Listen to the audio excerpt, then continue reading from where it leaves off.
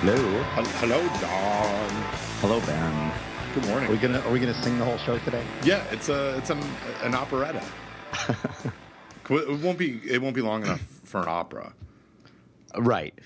Just a tiny opera, or operetta as we call it. Yeah, in the business. In the business. It could be a rock opera. You know what? I like the Who's Tommy. Yeah. So have you ever seen? Speaking of rock operas, have you ever seen Quadrophenia? I have seen Quadrophenia. Yeah, Quadrophenia is pretty good. What were you hoping I would say yes or no to that? You didn't. I was hoping you were going to say no, so I could tell you All how about it. awesome it was.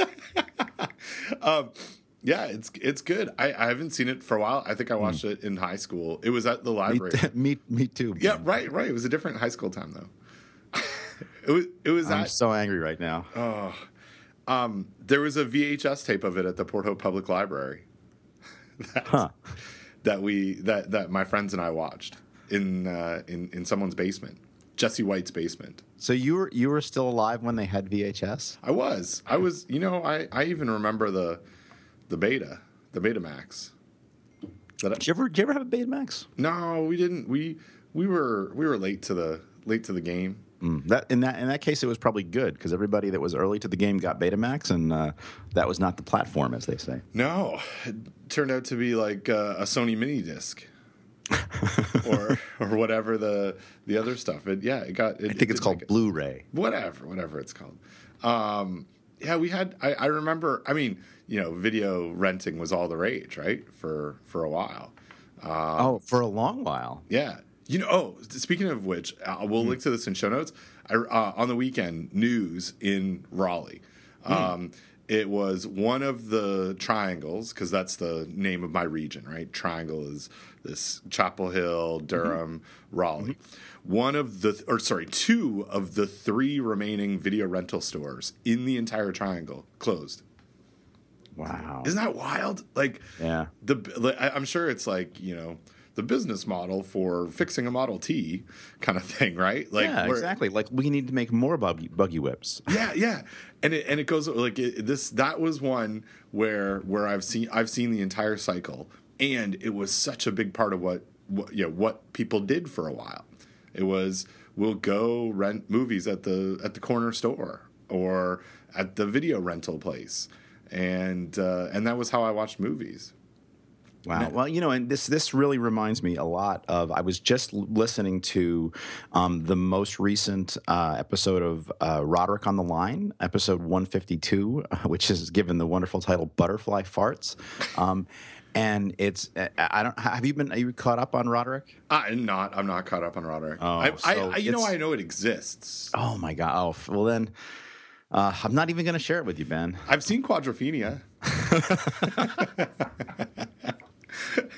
So, yeah. Anyway, so John is legitimately, no joke, running for Seattle City Council. But in this episode, he starts to talk about his vision for Seattle, and they have a wonderful, wide-ranging discussion. You should just jump right in, episode 152. Wonderful, wide-ranging discussion about technology and transforming Seattle, and John's totally serious, not a joke vision for basically gondolas to take people up and down the hills of Seattle, and just, I don't know, it's just wonderful, and so talking about changing technology and video rental stores just kind of resonate with me for that same reason. Like, when you, in the height of video rental, like, you wished you'd gotten a video rental store, and then right. Man, the poor sad people that are trying to make a go of video rental stores today. I mean, it's just sad. Yeah. So, you and I, we have careers, right? Like, this is what we do. We do food safety stuff. We're at universities. Probably will always be in this type of position.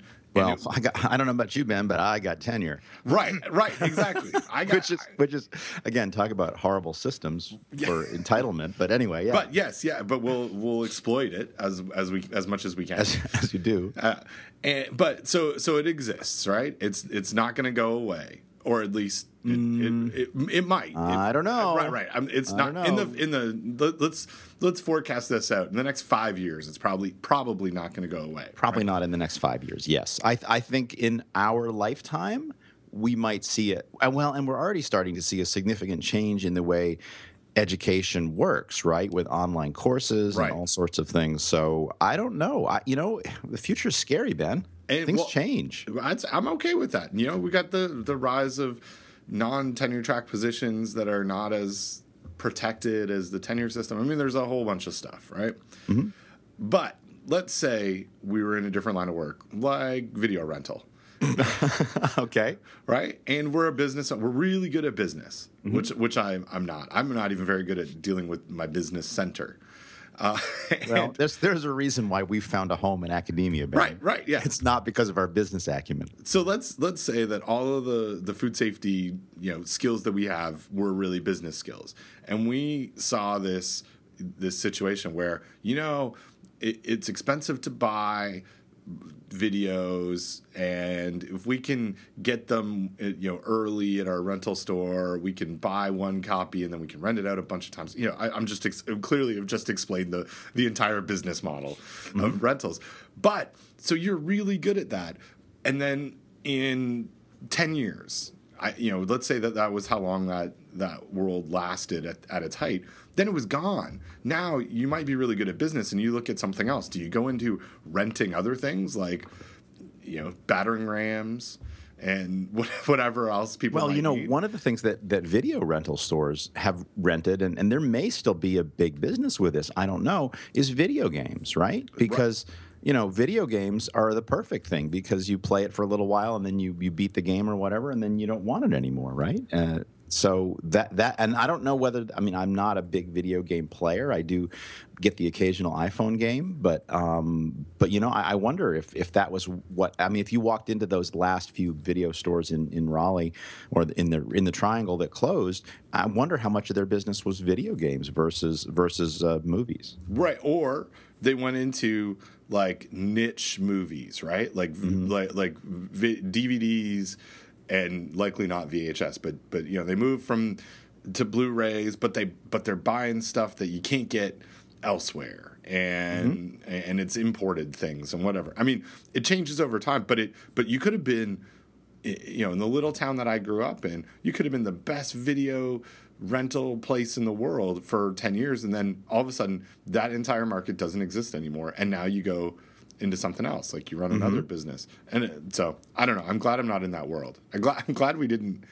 I don't want to speak on behalf of you, but you might be glad too that we're not video rental specialists. Yeah, yes. I like my job very much, but I also, in some ways, I'm kind of happy that I am more on the backside of my career instead of the front side of my career, or I'm kind of I'm certainly not just starting my career. Like I visited Michigan. We got to come back to TV in a minute here, but I just briefly. So this week I visited Michigan State, and I gave a talk, and it was well received. But I also got to have lunch with their graduate students and talk to them about careers. And basically, my message was, everywhere screwed up, right? Academia screwed up, industry screwed up, government screwed up.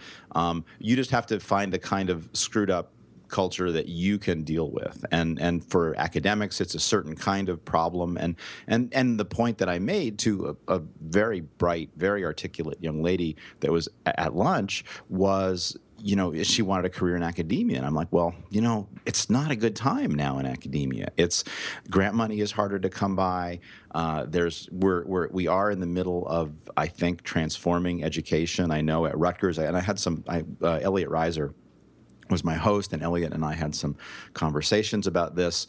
The model at Michigan State is still, you want to succeed, you do research. Well, apparently at Rutgers, we're moving to this resource-centered model where resources will flow in accord to resources generated. And what actually generates money for the university is undergraduate education. And so we may be seeing, I don't know, we may be seeing the pendulum swing at Rutgers to where if you really want to be an academic superstar, you have hundreds of students coming to your 101 level course, and you're a rock star, and you bring in massive tuition dollars through students taking your course. Now, I don't know, and prediction is very difficult, especially about the future. And that's not my game right now. Right, like right now, my game is extension and research. But I don't know. I wonder like what the future holds, and if you are a high-powered, focused research type who's going to study one particular enzyme in one particular microorganism in one particular ecological niche, and you plan on mining that stream the rest of your life, I'm not sure that there's job security in that, like there once was. Right, and I guess I'm okay with that. Like, I mean, I have to be, right? But in a larger social kind of situation, it's the university system has historically supposed to have been about the freedom to go and find new knowledge, and on the offshoot of that was kind of what I do, which was take that new knowledge and take it out to people, whether that be in classrooms or in in an extension situation where we're going directly to frontline food handlers or processors and all that kind of stuff.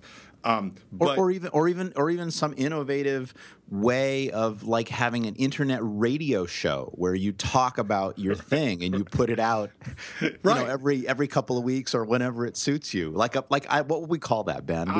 We could listen to them on our iPhones. We could call it iPhone casting. Phone casting. Phone casting. We could call it a phone show. Phone showing. Phone showing. Oh, I like it. Phone showing. Well, exactly.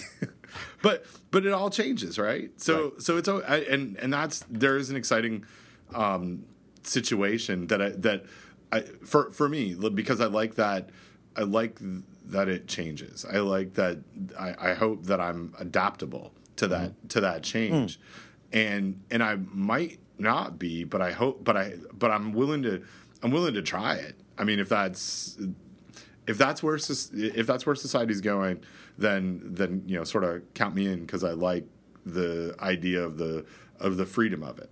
Well, and if you're a good academic, yeah, you will figure that out. You will be able to do whatever that next thing is. You can reinvent yourself. It's entirely possible. It's just, I always worry that because I'm focusing on this one thing, I've missed the big picture. So it's and how do you know that, right? Like right. the guy who is figuring out a way to make better, faster, cheaper buggy whips. Ultimately the times are changing, right? And you need to move away from that. Or the guy that's figuring out how to run a better and better video store. It's like you're optimizing the wrong problem. You need to be thinking about it a bit differently. So yeah, and I guess the one thing about the academic setting is that you hope that someone is watching the big picture, right? Mm-hmm. Like it may not be us, as to put it in the wire terms. It might not be us as the soldiers who are doing it, but you gotta hope that there's a Marlowe out there that is looking, or looking at how this is going to work going forward, and I think there is, but I think it's also hard to figure out all the moving parts of who the soldiers are. Am I being too vague? I'm just trying to think about what the food safety equivalent is of putting dead bodies in the vacants and covering them with lye. Oh, I know what that is. What's that? PCA. Where you put a bunch of salmonella into peanut butter and then you light it. Oh. So get it? So before we got to come back to TV. But before we leave The Wire, I am just finishing the end of season 2, and oh my God, I'm coming to the realization that season 2, which is at the docks, is my favorite season, because at the end of this episode, Ziggy's in jail because he flipped out and he shot up the store. Yeah. And then there's this wonderful scene where Frank is going to meet with the Greek, and but there's a fax that goes through, and then a little thing pops up on the terminal of whoever the Greek guy or whoever the guy is at FBI that's really in with the Greek. Yeah. And then he gets on the phone with not the Greek, but his guy, the Greek's guy, the beanie wearing henchman, and then it's like what we talked about. It's not going to work. And then the last shot is you see Frank walking to meet them under the bridge, and of course I've seen it twice before, so I know that it, no spoilers, it doesn't end well for Frank. But Frank is such a fascinating character because he wants to do the right thing, but he has gotten into some deep stuff, and he only realizes throughout the season just how deep and how bad it is. And but he genuinely, he cares about his son, he cares about his nephew, he cares about his dock workers, but he's just in some bad mess, Oh, I don't know, just amazing television. And of course, because Baltimore is in the news right now, I posted something on, David Simon's yeah. Perspective on the situation in Baltimore. So I don't know, man. Yeah, I was in Baltimore this week. Oh, for Food Safety Summit. For Food Safety Summit for about 4 hours, and really, yeah, I left here on, it was Tuesday morning. I left here at 9:00 in the morning, and I was back home by 8:00 at night. Was that the plan? It was the plan. Okay, it's like the greatest plan. But now I have to say, though, boots on the ground coverage of what's going on in Baltimore, Brian Souders did a much better job than you. Look, was not looking to win the Pulitzer on this. I will clearly give it up to Brian. He's got Facebook pictures. He's got pictures of helicopters and smoke. He's got pictures of his watch showing that he's breaking curfew. Right, rapscallion. Yeah, who does he think he is? Anderson Cooper out there. So I was at the Food Safety Summit, and I you and I would never talk about like we're not political guys, right? That's not our thing, and I'm not. Right. But I'll tell you, there is, and I had this conversation with a couple of guys on my hockey team who are very political kind of guys, mm-hmm. who are good friends, but we don't have the same kind of leanings when it comes to large issues like this. Got it. I'm not. I guess I'm not a fan of protest and demonstration where people get hurt and mm-hmm. things get broken. But similar to my feelings on Ferguson, I don't think anybody's talking at all about Baltimore unless some of this stuff's going on. And clearly it's not mm-hmm. the right, like, that's not an ideal situation, but there's something in my punk rock heart that likes the fact that people are going outside of the system to raise awareness of an issue, and it's not perfect. Mm-hmm. And so when I was there, that was not the sentiment that I felt from others. Right? Like, you know what I'm saying? Like, no, I don't. That people seem to be very upset about Baltimore. Okay. And not because of the issue, but the way that it's playing out, and that people are rioting and setting stuff on fire. And I am okay with that. I really think that we're not talking about any. Well, I mean, we're going to always talk about racial stuff in general and throughout the world, but we're not talking about these specific issues unless folks out there who are passionate about it are raising awareness by doing stuff that pisses people off. And so I don't know. Spending a day there was weird because we were not anywhere close to the situations of CVS is on fire. But at one point, we were sitting and eating lunch, and maybe 10 or 12 police vans with a bunch of officers in riot gear went speeding past the place we were having lunch. Wow. And I was like, oh, that's that's weird. Like I'm here, but I'm not here. Not it's here. Not, yeah. Right. Like it's happening not too far from here, but everything goes on as as it does elsewhere. Right. Well, and I guess wherever Brian was, he was a little bit closer to that. And but yeah, and I've just sort of scrolled past various people's posts on social media about this, just because I feel badly for everybody. And there's nothing. I know that there's nothing I can do one way or another, but I did, as I was walking through the airport yesterday to come home, it was the police. The police were being interviewed, and I just like to, sit and watch and imagine characters from The Wire, right? Yeah. And it's just like, okay, right. This is right. David Simon has captured it, and I feel like, I know The Wire is fiction, but man, David Simon understands Baltimore, and which is why I linked to that post. On his perspective on the situation. There's a guy that I trust, and if you, again, not to bring it back to The Wire, but I'm gonna bring it back to The Wire. Like there's good people on every side, right? Like there's and that's the other thing about speaking of good people on every side. The other thing that happens in the penultimate episode in season 2 is Omar meets Brother Muzan for the first time and shoots him, but does not kill him because he realizes he's been set up.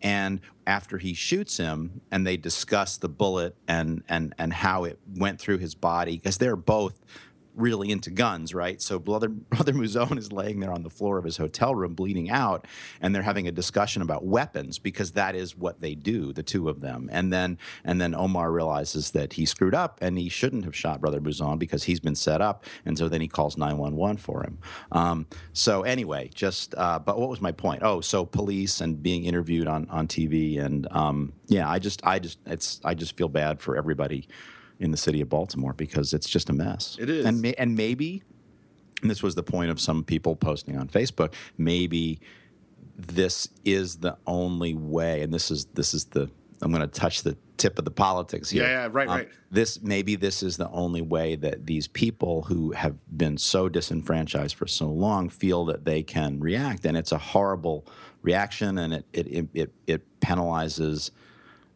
those disenfranchised people in Baltimore more than anybody else if they burn down the convenience stores where they need their prescription medicines.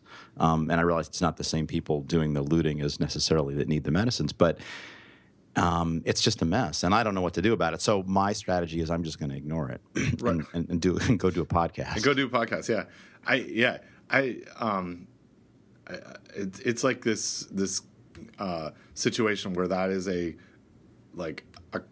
clear call for help. Like, we have to fix this, and we're gonna mess stuff up, our own stuff, to show everybody that we've got that we have a problem. And I mean, that's in the sort of, I don't know, like the most optimistic way that I can look at it. But yeah. Anyway, it's been an interesting week of like being there, and I'll tell you, it was weird, Don. I got to the airport, and I'm not used to seeing a lot of police at airports, and there was like a bunch of police just hanging out there, like in not riot gear or anything, but they weren't in uniform. They were like in their, like, I don't know, stuff that they would wear if they were doing like some tactical taking doors. Yeah, it was weird, and then. So that happened. Then I get into the cab, and I tell the guy that I'm going to the convention center, and I said, because this was Monday was the day. Monday afternoon things went kind of crazy there. Tuesday morning, get in. He goes, oh yeah, it's fine. We drive right by Camden Yards, right downtown. Right, this is an area where that was. Sort of under curfew, and I mean, all of it was under curfew, but there was action happening there the day before, and it was quiet. And so I said to the cab driver, I was like, "Is this normal for a Tuesday morning?" He was like, no one's here. Like, right. It is dead. People are staying away. Yeah. And that was weird too. Like, it was it was odd, but I don't know. Maybe it's yeah. So it was weird. But before we leave television completely, Yes. I just have to tell you, and again, for all the three people on this that listen to this podcast that don't know about this, that like British TV, Acorn TV. Highly recommended. It's it's a subscription service for the United States. It does not work in Canada, so apologies to all our Canadian listeners. But unless you can fake out a IP address, there are ways to do that. There's methods. But Acorn.tv. It says it's available in U.S. and Canada on their website. Oh, okay. All right. Well, then I'm wrong. But anyway, we were over in. So this past week I was in Michigan. The week before we were in Cardiff and for the IAFP Europe meeting there, and then also a little bit of vacation time in the London area. But just watching British TV and thinking about things. And Kristen and I had both heard of this thing called Acorn TV, and we got back and we've got a month's free subscription. And we'll probably keep it for a while because it doesn't have a lot, but what it has is really good, and it has stuff that you don't see in the U.S. and you don't see on like BBC America and stuff like that. So, anyway, just a plug to Acorn TV. If that's your thing, you should check it out. That's awesome. I'm looking at it right now, and I just browsing through things, and one of them is something called Time Team. Have you watched that? No. So I think my kids would love it. It's about it's a guy from Blackadder, Tony Robinson, and he is I don't think it's real. I think he's hosting it, but he is a leader of a band of archaeologists, historians, surveyors, geophysicists, and other assorted experts determined to unearth the mysteries concealed by topsoil and time. Okay. And so it's like a archaeological excavating show. Yeah, science reality series. Oh, I just flashed by. Yeah, my kids will go crazy. Yeah, they're gonna love it. We're gonna check that out. Yeah. So again, I guess there's not an Apple TV app for Acorn. No, what you have to do is either watch it on your computer or you can watch it on your iPhone or iPad, and then you can. But from there, you can stream it to Apple TV. Yeah, we do that with the Amazon. Mm-hmm. It's not great, but it works. It works. It's like I hope with the update of the Apple TV that it sounds like there will be an app store that we can download things. And it sounds like there's going to be an update to the Apple TV. You're just speculating. No. This is like this is why maybe I am just speculating, but all the excitement over why the price was dropped was that so you don't have any inside information. You're just speculating the same as the rest of us. Right. Yeah, okay. Yeah. Let me see what how I speculate on that. I just Google it. Well, what it was they dropped the price of the Apple TV, and then at the announcement they said Apple TV starting at $69.99. And so what all the nerds says, oh well, they dropped the price and it's starting. So if it starts at that price, it must go to a different price. Right. And it's going to go to a different price. That means we got a different new thing. Which maybe we'll have apps. Maybe and maybe HBO. Not HBO Go, HBO Now is the start of that, right? Where you can get a pay money and get HBO, even though you don't have, again, the kind of thing that's going to help cable cutters. Right, I'm in. Yeah, and I'm like count me in for all of it. Mm-hmm. Now, can I count you in on Apple Watch? We're in negotiation. It's a bit of a sore spot right now. Understood. I'll tell you that this is my lovely pragmatic wife says how about just like with the iPhone, you wait for the second generation of this watch. Mm-hmm. Because she goes, because maybe it'll look nicer. Maybe look nicer, perform better, be cheaper. Yeah, all that. Yeah, all that probably stuff. all those things. Yeah. But I think she's more worried about my fashion statement as opposed to the functionality of it. Oh, now come on! Now I I have the gay man seal of approval on the watch that I picked out. I know. I mean, what? Please, I trust Me trust too. a gay man more than I trust your wife for fashion sense. Fair enough. So you can tell her I said that. I will. And I am just that's kind of where it's at. Well, good luck with it. I think you need to tell her that you need it for your podcast. I do. I'm, in fact, trying to figure out how I can maybe use it as an expense for work. Mm-hmm. I think it is a work related expense. I think it is too, but it's for your lucrative consulting business that you have. Exactly, which I don't have because I'm not allowed to have that because of INS reasons. No. Right. Yeah, right now. Really? Yeah. Until I have a green card, there's no. I know there's no consulting. I can only have one. Yeah, it's this. What? Yeah, as a work visa, you can only work for one company, and That's, and it can't be And it your can't own. be you. Yeah, Unless it's just you no. You can't get a work visa to work just for you. to be a consultant. Right. Oh. So it's soon. That seems Within- un-American, Ben. I'm hey, sorry. Look, tell me about it, Don. Entrepreneurs, free enterprise. Yeah. So no. Maybe I need to get you one to help with my consulting business. Maybe. I just need someone to send my heartbeat to. I Ben. know. We saw that Heartbeat commercial the other night, and it was like, "What is that?" I'm like, "Yeah, you just send your heartbeat to them." She's like, "Why would you do that?" I'm like, "Because you can." Because you love them. Yeah, because Like if you loved your spouse, you'd let them get an Apple Watch. yeah.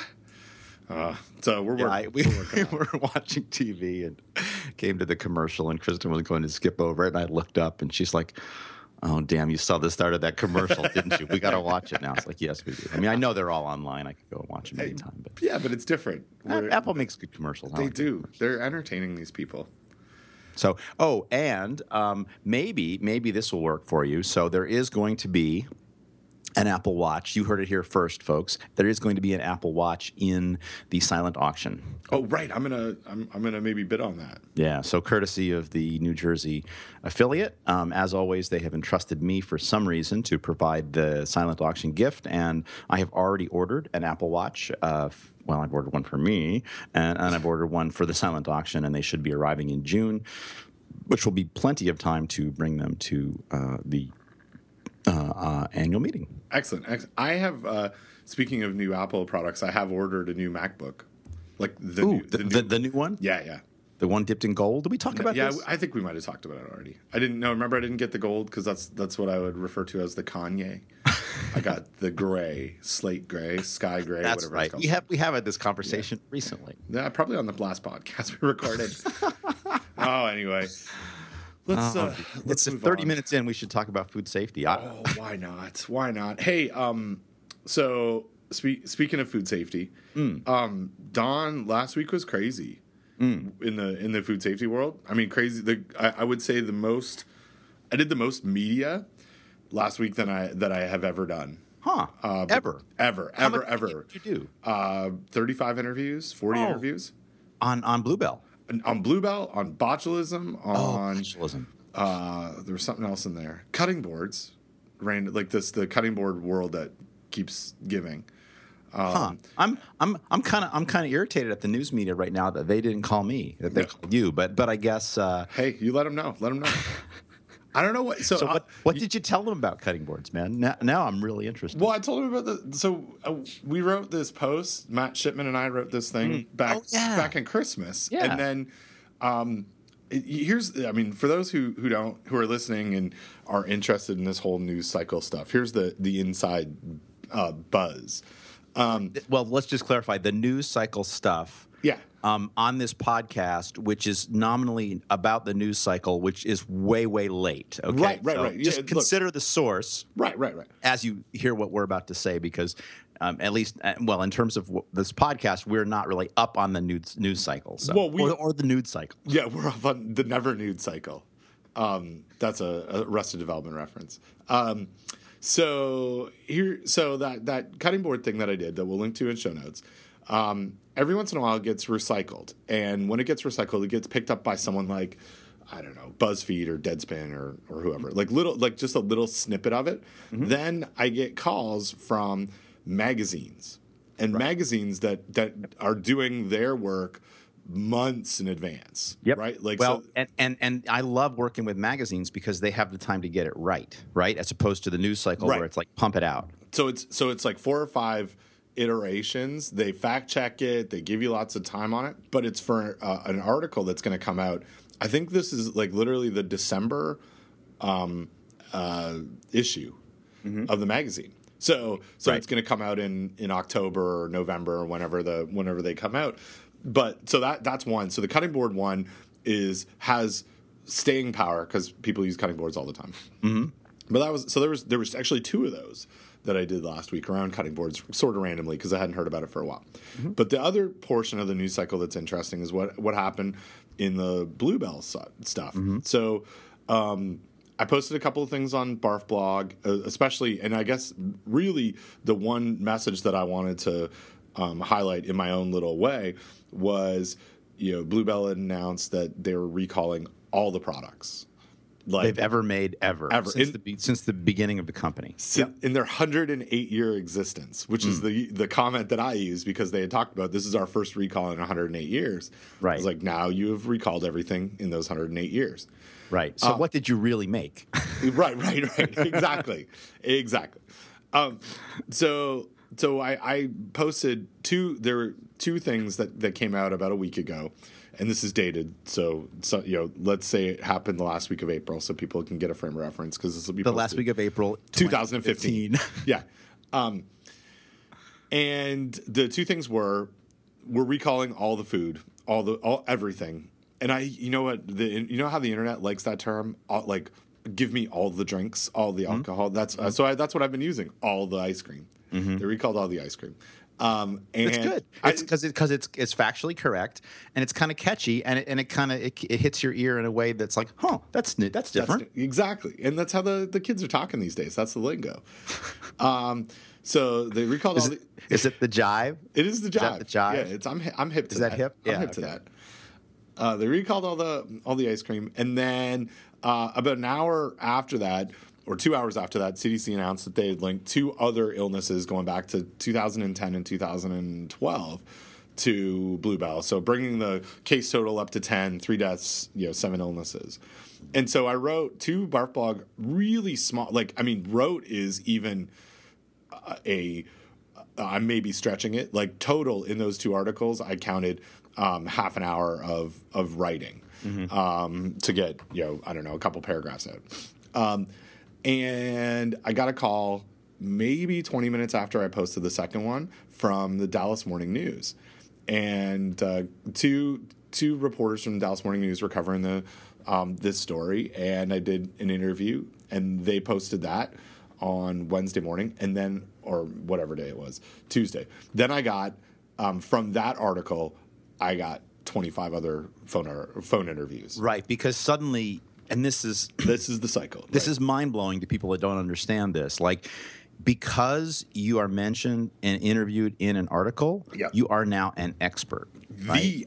The expert. Right? Absolutely. And this is the literal 15 minutes of fame, right? Except it happens over and over again. But that's the way the news cycle works. And if you are not out there saying stuff, then they don't call you. And if you're out there saying stuff, you get deluged because, and again, nothing against our friends in journalism, but this is the way that it works. Oh, Ben Chapman, North Carolina, he must be the guy to talk to about this because other people are, and then it becomes a cycle, right? It's like, well, okay, now he's been interviewed by the Dallas Morning News, and now the Washington Post, and now the New York Times, and now he's going to be on TV, and then you sort of ride that wave, and then the wave goes down, and you wait for the next wave. It's that is it. It was it like, and if it, you think of it as you've got national media, right? You put New York Times, LA Times, Washington Post,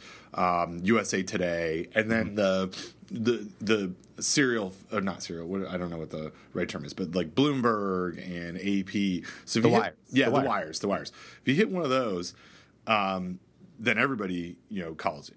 Right. But then there's the second tier of like the large market. So Dallas would be one of them, Seattle, Philadelphia. Philly, exactly. Really good spots that they have good newspapers. So if you hit one of those, then all of a sudden you go both ways, right? You go, now you're so I got calls from smaller places and bigger places, and it was, and then I did some local TV. I mean, I have like literally I've never done so much, and I think, and again, for those who are listening who don't do this, you say kind of the same stuff, right? Like I feel like I have a conversation. I know the things that I'm going to talk about. Right. By the 30th time you say it, you're like, have I already told you this?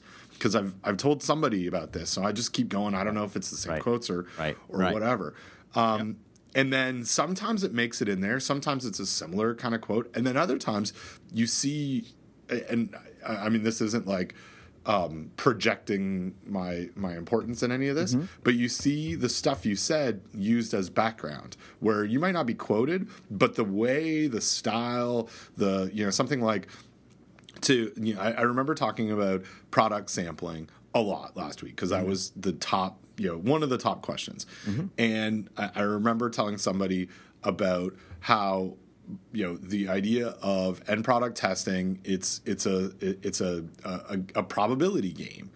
And that probability game came out in like 3 different articles, and I was like, oh, I said that, but it's okay. Like, I mean, yeah, that's fantastic, because I think at some point I said that and you heard that. Oh, probably, absolutely. Like, so I'll take credit. You can take, the weirdest thing is where you do an interview with somebody and you say something, and then later, in an article by someone that did not interview you, you see your quote, because they just ripped that quote from the other article, and it's just, and and I've gone back through my phone records and through my CV. It's like, I never talked to that person. Yeah. I never said that thing to that person. I said it to this other person. It's like, okay, well, that's the way it works, right? That's the way it works.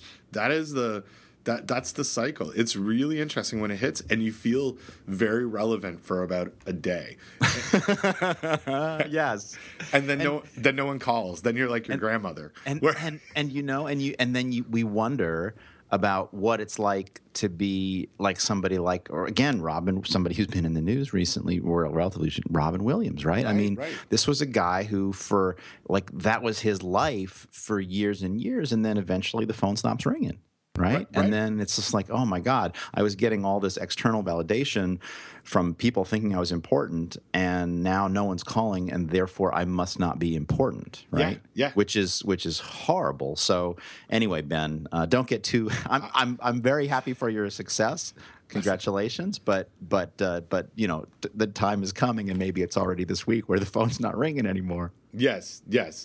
But it's okay. There'll be another wave. Yeah, and that's great. Yeah, I mean, the before we leave, the last thing I want to say is you get to this point. So I think it goes the other way from the Robin Williams thing, where I don't like. We usually, I'm on the blog. If we get quoted and stuff, we blog about it. I just didn't. I was like sick of myself. Like literally, I was like, oh well, I already kind of said that somewhere else, and there's this quote. And I'm like, well, no big. Like I just don't want to. Like I don't. Yeah, because if you anything, right? If you literally reblogged all 35 times someone quoted you, number one, you look like a douchebag. Right. Yeah. And number exactly. two, it's not really adding value anymore. No right? value at all. Right. And you read it again, you're like, oh yeah, there's another one. And that sounds weird, but but that's the game. It's weird. Yeah. It's the game. The third one. So or two other things. That, right. Well, I got lots of stuff I want to talk about on this, but we had this crazy, or we still have this crazy botulism outbreak. Right. Like we're at 23 confirmed cases, 1 death. I don't know. I don't follow the largest, but I think in my little calculation, this is the 3rd largest botulism outbreak we've seen in the U.S. ever. Wow. Wild, Don. It is from a church potluck. Amazing. Right? I mean that canned food at a church potluck. Yeah, and here's the thing, let me just riff for a minute about botulism before I turn it back to you. So the thing about many outbreaks, and certainly the unique thing about Bluebell, is it's very hard to find listeria outbreaks, right? And the only reason we caught Bluebell, I think, is because the people that were initially diagnosed were in hospitals already. They were already under incredible medical scrutiny, and so Right. it was the right place, right time to pick up that signal on the radar, which is the analogy that I keep using because I think it works. I use that in my interviews. I'm basically you gave the interview. It's all the stuff that we talk about. I'm gonna live my life vicariously through you from this point on. Sad for both of us. Yeah, a little bit sad. But the thing about botulism, and I was just thinking about this the other day for some reason, is the thing about botulism is it is such a unique and strong signal. You might miss the first case because it looks like a stroke or you could be misdiagnosed. By the time you get the second family member or the second person in the region with the same symptoms, like we know that strokes don't come in waves like this. So we know that it has to be something. And so it is very unlikely that you could say, well, we might have had bigger listeria outbreaks in the past. We just didn't know what they were. When you say the biggest botulism outbreak ever, that's probably not wrong, right? Because it is such a unique and definitive signal, and it is so relatively rapid onset, relatively distinct set of symptomology, potentially really life-threatening. You don't get a mild case of botulism, right? You're serious either way, and in fact, what's surprising to me about this is that not more people have died. And again, kudos to the folks in Ohio that reacted so quickly and got these people on ventilators so that hopefully they will survive, but and hopefully have a decent quality of life afterwards. But this is, the Barf Blog headline from your post of April 22nd is awful, Ohio botulism outbreak up to 24 cases. And it really is awful. It's the worst. Just really, really bad. But anyway, so that's my riff on botulism, but by all means, take it. Yeah, it's it's one that I've written about this on the blog a bunch of times. I know I'm drawn to botulism. I remember when I first heard about it when I was in 8th grade or 7th grade, when my family studies teacher brought out all these bulging cans and talked to us about that was my introduction to food safety and I vividly remember that. And then her description of you just get paralyzed and it doesn't take it takes the toxin on the head of a pin will affect a city's worth of people or whatever the hyperbole that she used there. And then as I've moved into a lot of home canning stuff since I've come here, it's one where I have we've talked a little bit about this as well. I run this the judging at the state fair and we taste food and I'm so nervous about it that we opened up 70 products last year and did the pH on it. We don't open the low acid canned foods because we're not going to mess with that at all. As I pressure canned the first time, I was nervous that I did everything right. It is a very scary one because the consequence is crazy, right? Right. Paralysis and years of recovery. Right.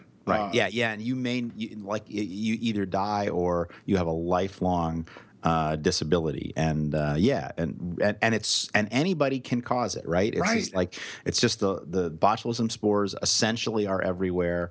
It's relatively easy to do, and in fact, it's kind of a little surprising that we don't have more outbreaks like this, and maybe we did back in the day, but then Extension got involved and we educated people.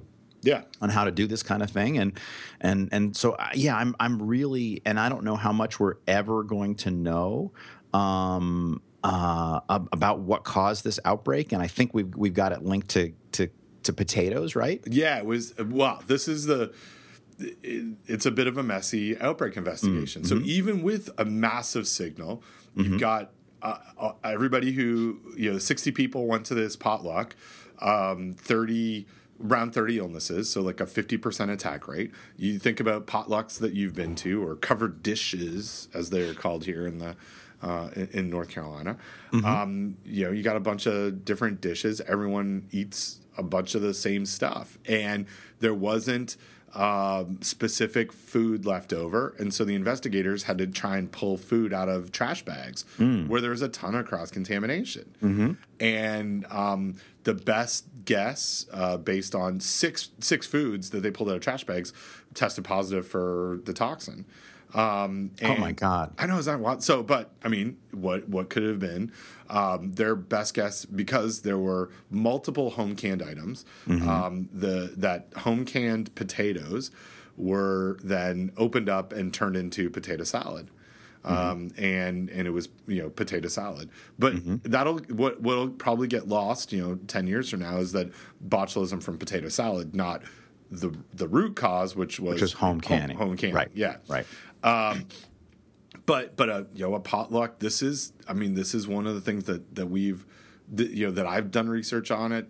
We did some church dinner stuff 10 years ago, looking at how do people manage food safety at church dinners, and what's the level of focus on risk management, and some of the stuff we actually have a paper that we have to send reviews back on right now on food pantries in North Carolina, where there are some pantries that are giving away free food that are getting in donations of home canned food and passing that out. And there's not an infrastructure, because in our state, that's not a regulated item.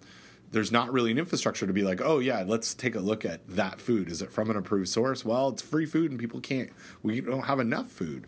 In a potluck situation where you've got people that have probably been eating this type of food for a long time, they're very comfortable with home canned food, and if it's done wrong or something has changed, and this is the other thing with home canned food, I don't know if I talked about this last time, but did I tell you about a case of botulism that we had in our state here from carrots? No. Okay, so similar kind of situation where you've got a woman. This is earlier this year, and actually I'm presenting about this at a conference next week, the North Carolina Governor's Task Force on Food Safety and Security, where we're kind of reconstructing what happened. But this individual, one case of botulism, which, like you said, that is not a really great signal. It looks like a stroke. It takes a while for someone to say, this is not a stroke. Let's actually go through and run a bot screen, because you don't have more than one case to compare it to. So it was 9 days that this individual was in hospital, progressively getting worse on paralysis, and on a ventilator before it was discovered that it was botulism. Then she got the antitoxin, and now she's still in hospital now. This happened back in I think it was the 1st of January, right around this 3 months ago. So where was I going with this? Oh, so anyway, in that case, it was an individual who reportedly cans 30% of the food that she eats. Like but a very experienced canner. Right. Like, not, I'm new to this, I don't know how to do it. This individual has been canning. She is, as was reported to me, I never, was out there during the investigation, is, quote, off the grid. Someone who's very much about trying to grow everything, be net zero on in the food system. Great. Never once has used a pressure canner. Boil, water baths every food that she cans. Whoa. Everything. Yeah. Whoa. But toxin's not heat stable. So she is green beans. She opens up a jar of green beans. Maybe there's bot toxin in there, maybe there's not, but she boils it for 10 minutes. Right. And the situation with this illness was she was making a stew with a lot of low acid canned foods and meats that she had produced. She put all the stuff into the stew. She decided at the end of the stew, I'm going to also put in some carrots. She opened up a jar of carrots. The carrots were a little discolored. She tasted one.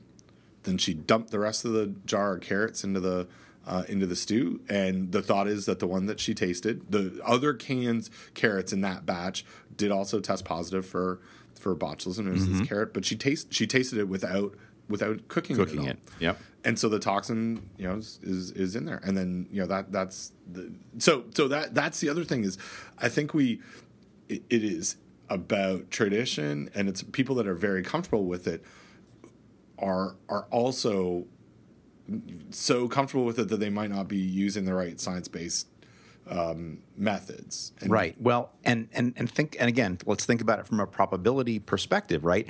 We tell people that botulism is everywhere. Now, chances are, Ben, bot spores are not everywhere, right? And so it's probably, let's just say for the sake of discussion, 1 in 100 vegetables have bot spores, right? And let's also say that 99 times out of 100 you dump them in and cook them first, right? So now what's the interaction of those two things, right? It's 1 in 10 to the 4th that it's going to be positive and you're going to taste it that time without cooking it first. Well, all right. So that means you could most of the time you could be perfectly safe, but again, that and we've seen this before with investigators and laboratory safety, right? People that work with these dangerous pathogens in their laboratory, they become kind of used to that risk.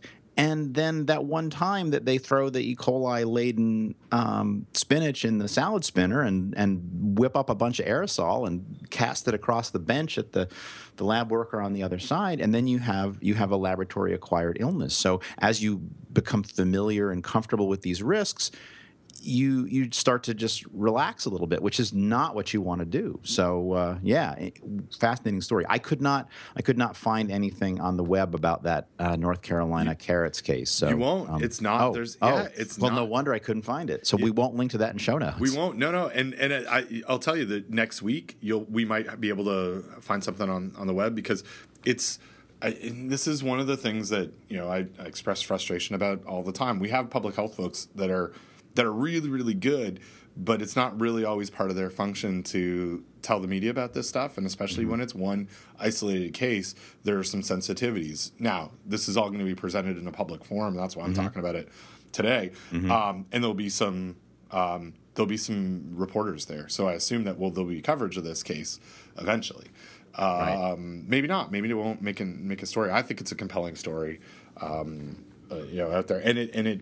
But yeah, no. Well, and the time is right with this Ohio case, right? And honestly, one of the things I heard earlier on in my extension career was somebody talking about the teachable moment, right? And it's a little bit of a whatever Richard Fingers thing, but it's like, well, hey, look, botulism's in the news.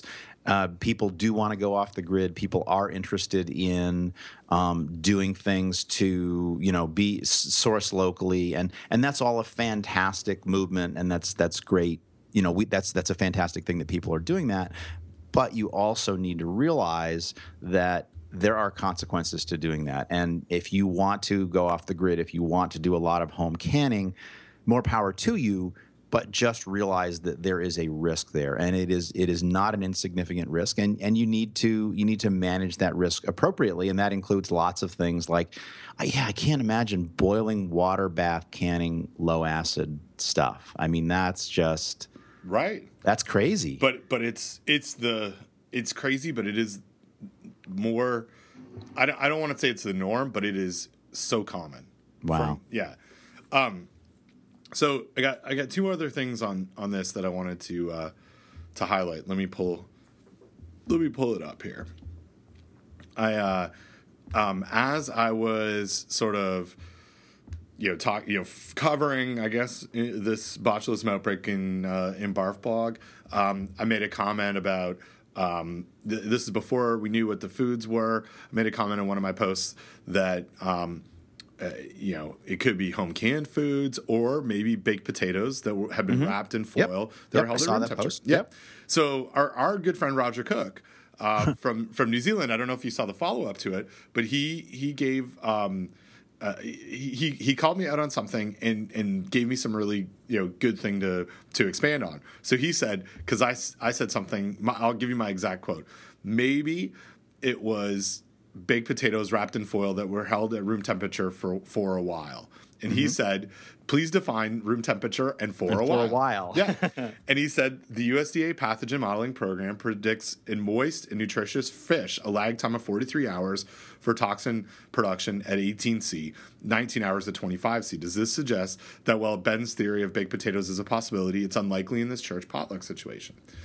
And so, my response to him was, yep, 43 hours is kind of excessive, but not impossible. And I say this, and I get an email from a colleague here at NC State afterwards who saw my post on this and said, tell me more about baked potatoes wrapped in foil and how long it might take until you would have bot toxin formation. I was like, well, there's a whole bunch of stuff, right? It's that the foil itself acts as a barrier as the potato is heated. The air that's inside there is going to expand as that air cools. It contracts and it'll create a vacuum. So that's how you get this anaerobic environment. So really unwrapping the baked potatoes is going to give you it's going to take that anaerobic environment away and really reduce the likelihood of bot toxin being formed.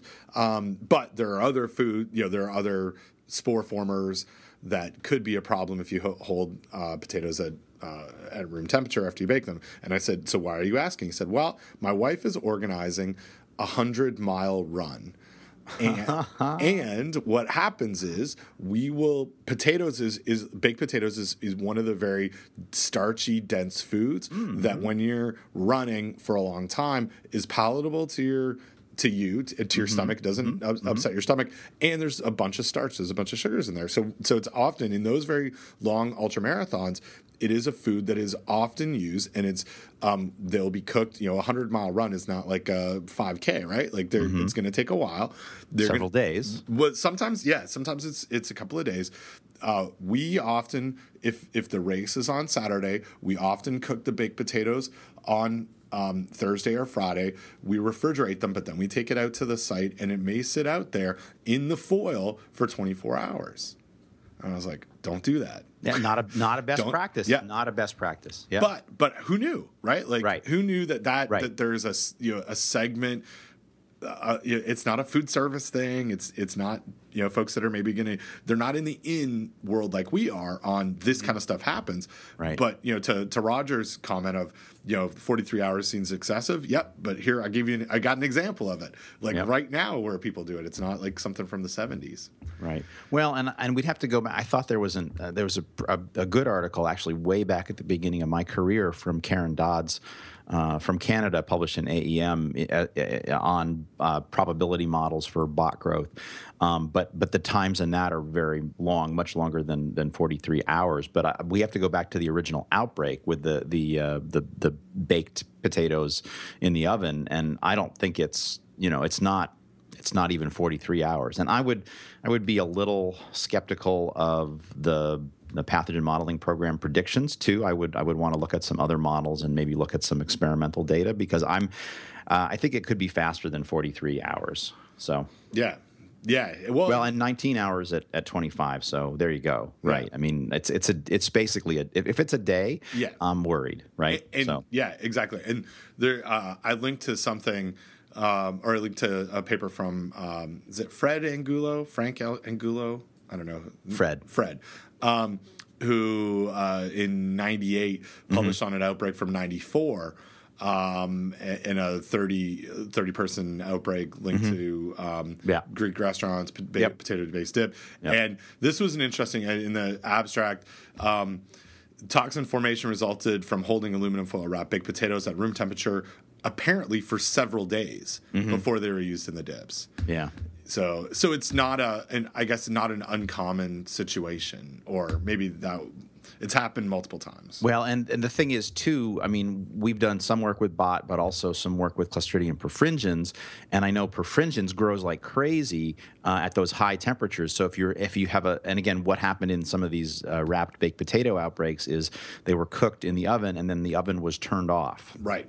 And they basically were incubated in that oven, and so you have the heating process, which causes the spores to germinate, and then the spores are at the end of that baking process are now in an optimal environment. They're not at 18 degrees C. They're not at 25 degrees C. They're more like at 37 degrees C. And that is going to be great conditions for the growth of the organism, because you just turn off the oven and you just let it sit there and incubate until you come back the next day. And so that would say even shorter than 19 hours. Right, and it's holding that temperature for a while. Right, because it's built to do that. Right. Yeah. Right. Yeah. So there was, lots of fun on not fun, but this tragic outbreak on Bot last week. But man, what a crazy situation in a small community, right? Like you've got this whole stuff. It's wild. I'm still back to trying to solve the problem for this ultra marathoner though. Like, if potatoes are a good, easily digestible food for them to eat, how are we going to do that for them safely? And the only thing I can come up with is buy commercially canned potatoes, right? Oh yeah, and then the problem with that is that's damn heavy. Yep. Right, in those cans. And so then I'm thinking, well, what I do for backpacking is like for protein, tuna fish, right, which you can get in pouches. But I don't think anybody is commercially canning potatoes in pouches. But that would be the solution to that is just get some commercially canned potato in pouches. So yeah. But yeah, I don't know. Interesting problem. It is, and it's one. I that's the kind of stuff that I love, right? Like post something, someone totally gives you this like whole other world that you didn't even know about. Mm-hmm. Yeah. Hey, I have one more thing before we jump off. Mm-hmm. We got a raw milk bill in North Carolina. Do you? Yeah. All right. Yeah. So looks like made it through the cow share. It's not a regulation one. It's making cow shares legal. Made it through the health committee at the Senate, and now is coming to the agriculture committee, I guess, for comment. But it's looking like we might have some raw milk. Right from like raw milk, because we talked about in the past. We know raw milk already exists here, but this would be a way. This would legalize it. Yeah, it would legalize those cow shares. So that was another like thing that I did a whole bunch of. I did a couple interviews on that last week as well. Yeah, it was weird. So I guess this one you and I have talked about raw milk a bunch. I am, my messaging along this whole thing is I guess my stance is I don't know if cow shares like make anything safer, right? Because it means that no one has to go out there, like no one has to check that they're doing anything. There are no best practices that they have to follow. That bothers me. Yep. If we're going to make it legal, regulate it. Well, right, and cow shares really are more a political device or a loophole. I don't want to be pejorative here, but it's just a way of saying, yes, I want raw milk, therefore I am going to buy a share of a cow, right? So it's a legal device, right? Rather than how can we make sure that if you're going to do this practice, which we know is risky, how do we manage that risk appropriately? Having a cow share program does nothing, which is exactly your point, right? Does nothing to address risk. Right. And it doesn't, it just, it takes, it allows people to drink it, but this will be an interesting situation. I've lived in a state now for 6.5 years where this product has been, illegal. Now, if it's legal, it does. It goes back to what started our entire discussion about this when people got very excited with us a year ago, and we had David Gumpert on. Mm-hmm. It seems like to me that now I kind of have an extension responsibility to inform people about risks. Right? Absolutely. And so that's kind of interesting. We'll think about how that goes forward. But I used you in my interview. You are living again through me vicariously because one of the proponents of the bill argued this point that where is it? That there were only been 1,800 cases of illness. 1,300 national cases of raw milk that have been recorded. Right. So it's not a big deal because more people may get sick from pasteurized milk from post-pasteurizing contamination than raw milk. And the estimates, the other thing that was really interesting in the discussion was, out of the person who was speaking on it, out of the 48 million illnesses of foodborne illness that we estimate every year, we only link in the last 10 years 1,300 confirmed illnesses to raw milk. Apples and oranges, right? Not a fair comparison. Nope. Either you use the actual cases and the actual cases, or you multiply by the estimation factor. You're not a fair comparison, right? And even when you do that, you got to look at, as you like to say, what's the denominator. Mm-hmm. What are the consumption? Yep. So I when I was doing the interview, the Rose Hobans, the journalist who writes for North Carolina Health News, who interviewed me about it, and I said, "Hang on a sec, Rose, let me look up what CDC has for their stats," and they have a very clear website with 2 extremely good stats for that situation. Mm-hmm. This is, I read directly from the website. Probably no more than 1% of the milk consumed in the U.S. is raw, but more foodborne illness outbreaks are linked to that 1% than the 99% of pasteurized milk. Right. And CDC says the risk of outbreak from raw milk is 150 times greater than the risk of outbreak from pasteurized milk. Right. Because they did the right comparison. Mm-hmm. But when you do compare estimates to confirmed, we have all this underreporting. We got into that whole discussion, and it makes, I guess the thing is, I understand from the political standpoint, it makes for a really good story, right? Like when you can make those comparisons that aren't real, true comparisons. It's like 48 million illnesses, 1,300. What's the big deal? The big deal is that it's not the same. Right. That's right. the If you want to make those comparisons, that's a great comparison to make. But make sure you're doing the math right. Because if you're not doing the math right, if you're doing the math wrong accidentally, shame on you for not checking your facts better. And if you're doing it deliberately, well, then you're just a creep. So don't, just make sure that you're making fair comparisons. And no one's gonna. People don't call people on that, so that's what we did. Yeah, that's what good. we do. Well done. So interesting though. So what a week of like botulism, listeria, raw milk. It was exhausting, but exhausting in a good way. Like it was, it's kind of like all of a sudden, these things matter, and then they'll go away for a while. But it was. I'm glad we have weeks where food safety really matters. Well, not just to us. Food safety matters every week, Ben. Right. But yes, it's nice when we're getting the word out there and we're doing the good work. So yeah, I haven't done any media in a while, despite the fact that when Doug said he would write up my hand washing article, it was going to turn it into a PR, which I figured out was a press release. Yeah. But he was like, "Oh, you'll get lots of calls," and I didn't get one, but that's okay. He doesn't listen, right? Right. And I know it's good work, and who knows, the time will come later. We're working on some really interesting stuff on the 5-second rule and cross contamination. So I'm anticipating getting lots of phone calls on that. But yeah, it's been, and thank goodness, this wasn't a busy news media week for me because I was out of the country last week and traveling this week, and I'm out of the country next week. So it's good that people are calling you and not me, Ben.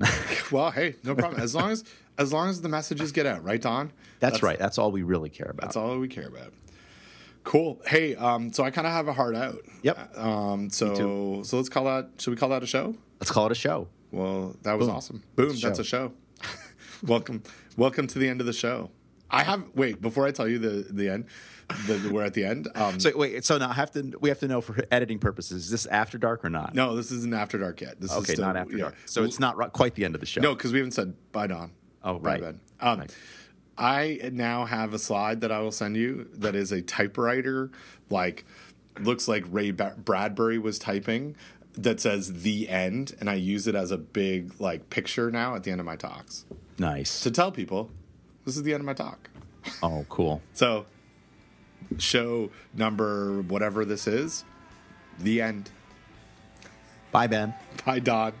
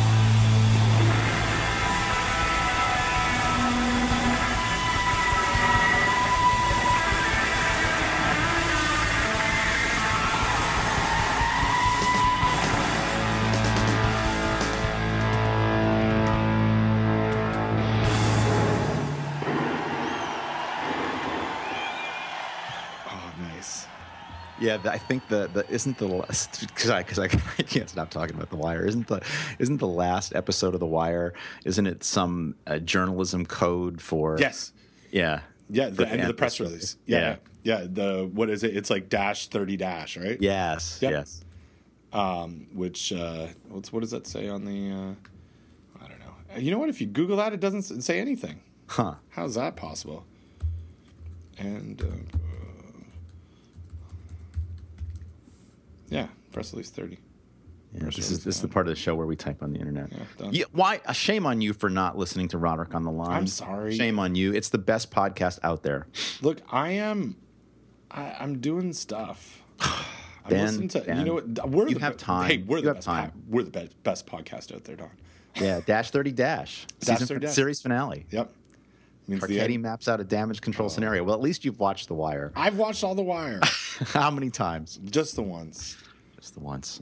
But I How about, remember it. Now the other thing that I've been listening to lately is Dan and Merlin at the movies, The Big Lebowski. Okay, so I'm saving that because I'm rewatching The Big Lebowski before I watch it before I listen to them. I started listening and then I stopped and I started watching Lebowski and then I stopped and then I listened to the end. But it's queued up on my iPad, so I got some travel time coming up. Awesome. I am listening to. Or I'm not listening to. I'm watching it in like 15-minute snippets as I go to bed some nights, which is still great. It's still like, It's like a serial that I'm watching. Yeah. Except it's a 2 hour and 15-minute movie. Right. Very good, Dude.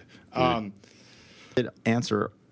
We never did talk about all of Mike Batt's questions for you. No. How did you know? He sent me a bunch of questions in text and not to you, just to me. He sent me a screenshot. Oh, good. Of the text message. Yeah.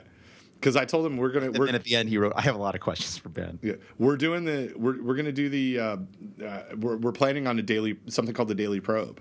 Oh, nice. Yeah, where it's like he and I just talked on the phone for 10 or 15 minutes about stuff that's going on. Oh, very cool. Yeah, I don't know. We're gonna try it out. I've been like, here's the idea, but we want guests and stuff, and so his questions are: will we record every day, 5 days a week? Record a few shows at a time? Will we have additional guests? Would all of our conversations be that day's news? And then he got into what's your favorite emoji? Right. That's what he said. Yeah. So I have that first one. So what would we? Yeah. And then what's your favorite emoji? Won the World Series in 1990. Yeah, you know who that is? That's the Toronto Blue Jays. I don't even want to. Oh, okay. That's good. Who is the best Joker? Which Brady Bunch kid are you? Frogs or toads? Have you ever had chiggers? Yeah, it's good. He was on fire, and this came out of nowhere. You think Semolina is actually like the last text I got from him was on April 13th. And so he just got up today and said, "I'm ready. Here it is. Here are the questions for Ben." Yeah, it was awesome. Good, so good. I'll listen. Good. I think we're gonna try it. I want you to be on it. Oh, I'm there. Yeah, I'm there. It's like our own Roderick on the Line, but it's basically came out of him saying we should do a podcast called The Daily Probe. Yes, which is, I mean, that's a great idea. So we should do a podcast, you and I. We should. One of them this morning was part of the reason why I was a little bit late is because I had to clean up pee on the floor because Sam was playing. He got and he just went and he came into our room. This is at like 10 to 7 this morning. He was like, so I just peed in my pants. Like, in bed? No, I was standing. I was standing playing, and I was like, why didn't you just go to the bathroom? Like, you can't reason with a 4-year-old, can you? I try. No. I try daily. Doesn't help. No, they're sometimes it doesn't work. Okay, so there you go. I think that's it. That's the show. Cool. All right. Have a good weekend. Have fun in Europe. Yeah, thanks. Say hello to our European overlords. I will. I'm a loyalist. Well, I don't know if I am, but I grew up in loyalist country. Don't say that around here. No, definitely not North Carolina. No. They're still mad about the war between the states. Oh, they are. I believe it was it's referred to as the War of Northern Aggression. Aggression, yes. The war between the states is too vanilla. Right. All right, Don. I'll talk to you later. All right, take care, Ben. Bye. Bye.